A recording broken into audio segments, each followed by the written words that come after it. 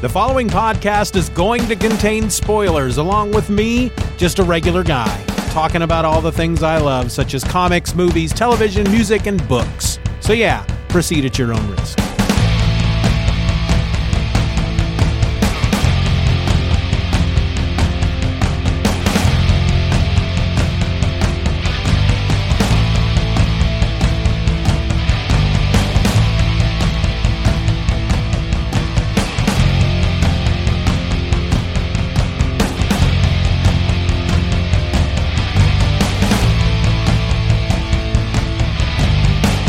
Here it is, ladies and gentlemen. Welcome to Just Another Fanboy. I'm your host, Steven, and today I'm talking about a trade paperback that was published from Image Comics.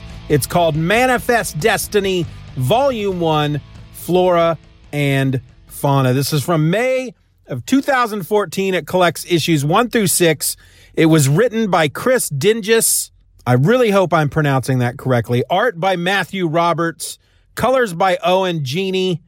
Letters by Pat Brousseau, and Stan Makowitz was the editor.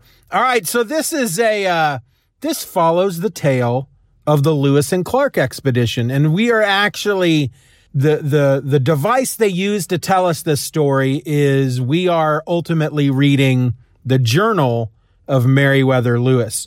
So you don't really need to know anything about Lewis and Clark before you read this book. It's not, let me just say this. It's not a book about Lewis and Clark. It's not a historically accurate book. There are monsters. I should say that right off the bat. But let's talk a bit about Lewis and Clark first. I felt I needed to kind of put us in the place where we need to be when understanding this story. And so I went out to the Wikipedia and I got a little information about Lewis and Clark. So this is an expedition from May. It lasted from May of 1804 to September of 1806. It was the first American expedition to cross the western portion of the United States and was commissioned by the President Thomas Jefferson shortly after the Louisiana Purchase. Its purpose was to explore and map the newly acquired territory to find a practical route across the western half of the continent and to establish an American presence in the territory before Britain and other European powers tried to claim it. The campaign's second objectives were scientific and economic, to study the area's plants, animal life, and geography, and to establish trade with local American Indian tribes. In the book, however, we learn that there's a secret aspect of this mission: to destroy any and all monsters they encounter. So a lot of times when you would see, like maybe on a kid's show or something, they would talk about Lewis and Clark. They always made it look like it was just Lewis, Clark, and then Sacagawea. She was the Native American woman that was their guide. It was just the three of them in a canoe traveling along the Missouri River and discovering stuff. But no, they had a lot of people with them. They had soldiers and whatnot with them. In the book, they've got a crew of soldiers and convicts. And at one point, they're going along down the Missouri. They've got this. They're in this big ship, big enough. I mean, not like an ocean liner, but they're in a fairly large boat. And they come across this giant arch made of plant life, and it was very reminiscent of the St. Louis Arch. I don't know if there was supposed to be a corollary there. Is corollary the right word? Probably not.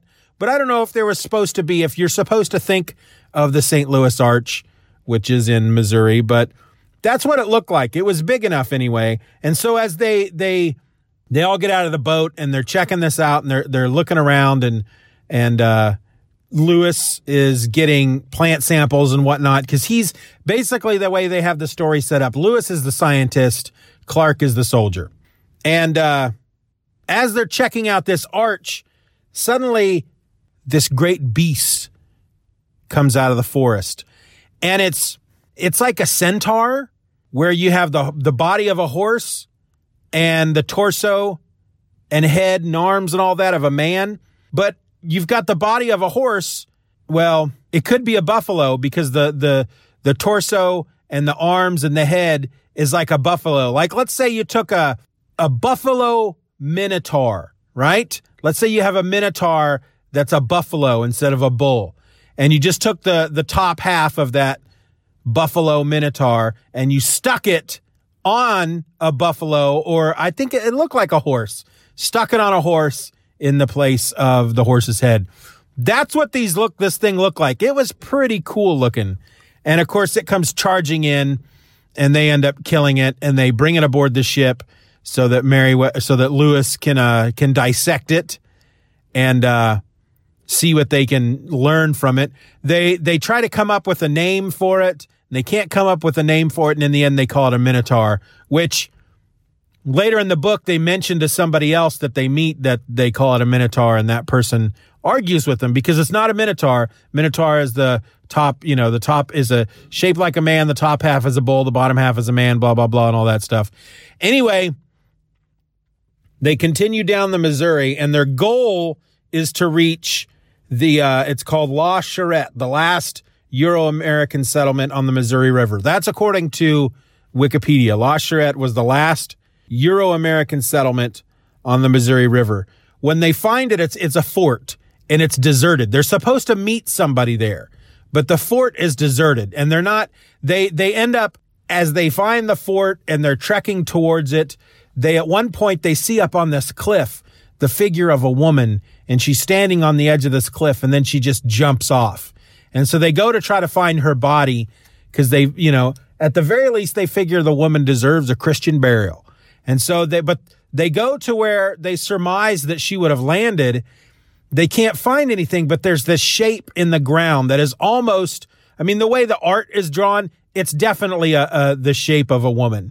But they kind of act like, well, I guess that could be a lady that looks kind of like the shape of a lady. It's definitely the shape of a woman. It's like this earthen, plant-based shape that's like almost growing out of the ground and whatnot in the shape of a woman. And they dismiss it. They start heading toward the fort. And then a whole big mess of these, we'll just call them minotaurs, come charging out of the woods to attack them. They discover when they were dissecting the original one, the one they killed, that was just an adolescent. So these creatures are much bigger.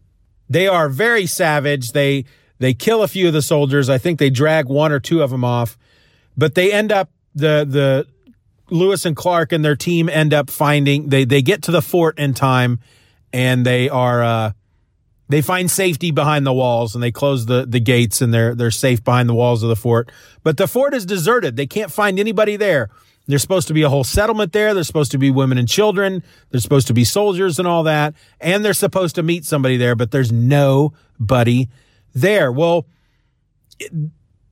it's not long before they discover that there are some people there, but they're like zombies, but not regular zombies. They're like plant zombies. It's like these weird people that have plants growing out of them and that part of them are plants and they're very zombie-like and they are slow and shambling and they attack and the soldiers try to fight them off and nothing that they can do can stop these things. They chop an arm off and the arm just crawls back up to the body. They chop the head off, same thing. They shoot it in the head. Nothing can stop this. But then they discover that fire can. So after they kill these zombie creatures, they find that there are survivors of this settlement. And it's a few women and some men. There's not that many left. And they tell this story about what happened after they had arrived and they started this settlement at La Charrette. One or two of the men out gathering and hunting and whatnot, they got sick and then they got sicker. And then it's like this plant spore that got them sick and then turned them into these plant zombies. They realize that these survivors are like, but thank God you're here. We can now leave. We can go back home and we don't have to deal with this anymore. And Lewis and Clark are like, yeah, well, we still have this expedition to go on. You can come with us, but we're staying here because we're waiting for somebody. And the survivors are like, are you crazy? We got to get out of here. And it's okay. It's all right. It's okay. It's cool. It's cool. Well, they're talking about who they're going to, they're talking about that they're there to meet somebody. And they mentioned the woman on the cliff that they saw jump off the cliff and they couldn't find the body. And they have to imagine that the woman is dead because no dainty lady could survive out in that wilderness. And as they're saying that, we get a small scene of an American Indian woman who attacks a camp of these buffalo minotaur things and just kicks their butts. So we end up meeting who Lewis and Clark are supposed to meet, and it's this fur trapper.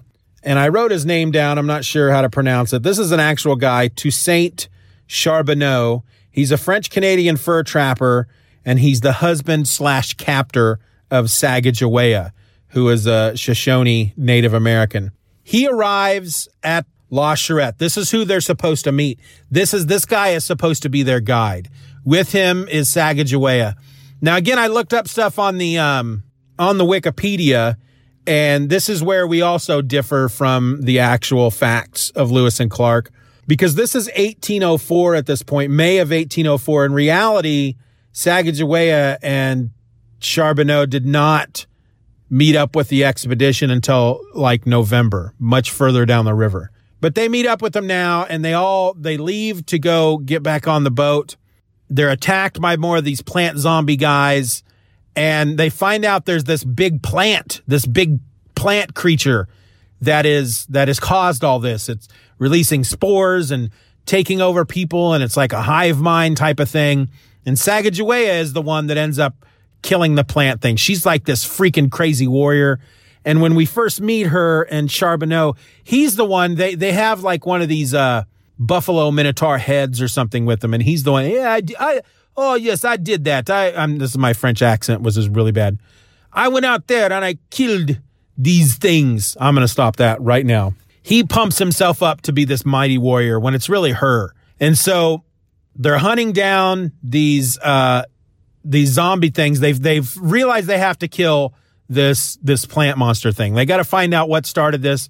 They got to kill it. They can't leave it there for other people to find. And their idea, of course, is just to burn it down. And so they find the giant plant monster thing. And right away, it ensnares Lewis and Clark, and it gives them really weird, crazy, freaking dreams as it's trying to turn them into plant zombies. And Sacagawea is the one that comes and rescues them and kills the plant. And then, in essence, the book is over. There's at least, I want to say there's at least 5 trades in this series. And I've got number 2 ready to read. I just didn't want to start reading it until I had a chance to talk about trade 1, because I didn't want to have memories of trade 2 creeping in to my talk here. The art in this book is great. It's, I'm not really good at describing art. You're going to have to look for it yourself. I do have, if you go to the website, justanotherfanboy.com, and you look at the page where I have the episode posted, you'll see I put these little like cover art up there, and it's got the cover of the trade. So you'll see what the art looks like. I love it. Big fan of it. I love that kind of art. It's very, I guess I would say it kind of reminds me a bit of Tony Moore. The art does. If you're familiar with the first 6 episodes, the first 6 issues of The Walking Dead, or any of the other mini books that Tony Moore has done, it is kind of reminiscent of Tony Moore. It's got that kind of feel to it to me. But it's really well done. Really, the sequential storytelling is top notch. The story's great. There was never, really, as long as I never drop out of the story, as long as there's never a point in the story that I'm like going from one panel to the next and I can't figure out, well, how did they get to this? What? I don't understand what's going on. How did we get from this panel to this panel? Over here, they're eating hamburgers in a McDonald's, and the very next panel, they're riding horses in the outback. What? I don't understand how, and they don't explain it at all. None of that happened in this book. I never got lost. Read it from cover to cover, enjoyed every bit of it. Wonderful storytelling, wonderful sequential art. I would recommend it. You can get the books on Hoopla. The trades are available on Hoopla. They, of course, have them on Comixology. Trade number 1 is available through Comixology Unlimited. That's what I read it. I do prefer to read my comics through Comixology over Hoopla because I think the interface is better, the reader. I think is better. But yeah, quite enjoying it so far. I know that trade 3 or 4, maybe even 5, they encounter Bigfoot. So really looking forward to that. You know that this guy is a big Bigfoot fan if you've been following me for any length of time. I love me some Bigfoot. As long as Bigfoot is done correctly and is written responsibly. That's the one piece of advice I could give to writers out there. If you're going to write Bigfoot, write them responsibly. I'm not going to tell you what that means. You have to figure it out for yourself. So, Manifest Destiny, trade number 1, Flora and Fauna. I recommend it. It's one of my favorite reads so far this year, and I'm going to continue to read more. So, hey, that's the episode. I hope you enjoyed it. Remember to pre-order my book, Then a Penguin Walked In, and Other Tall Tales. It's available now, Amazon.com, as well as other places. The ebook available for pre-order, $2.99. Pre-order it now for $2.99. When it's released, it'll be $4.99. So you're saving some money. That's it. That's all I got to say. My name's Steven, and you know that because you're listening to my show. You also know I'm just another fanboy, and you also know, if you've been listening, at least for 2 episodes, even 1, that I'm going to tell you to please, just please, can't we just be nice to each other? I have to say that at the end of every episode, because there's just too many people out there that are just mean to each other at all times, and I don't get it. I get on Twitter, and I just get sad. I think the only way that we as a society are going to get any better is if we just start being nice to each other. Forget about the fact that you're not face to face in front of each other on Twitter or on Instagram or on Facebook. Treat people as you would treat them in real life.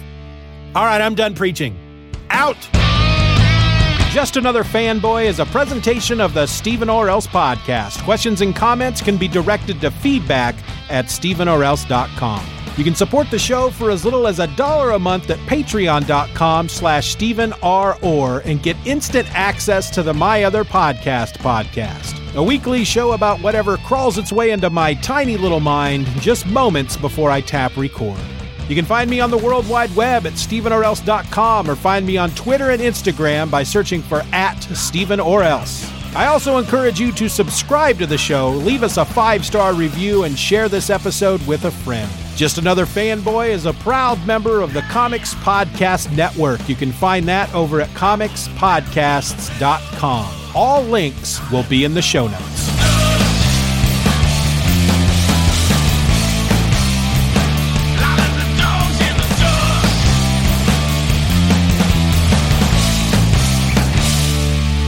Bye-bye, Daddy. Bye-bye, Daddy. Good job. Brain fog, insomnia, moodiness, weight gain. Maybe you think they're just part of getting older, but MIDI Health understands that for women over 40, they can all connect to menopause. It's at the root of dozens of symptoms we experience, not just hot flashes. MIDI clinicians are menopause experts, offering safe, effective, FDA-approved solutions covered by insurance. 91% of MIDI patients get relief from symptoms within just 2 months. Book your virtual visit today at joinmidi.com.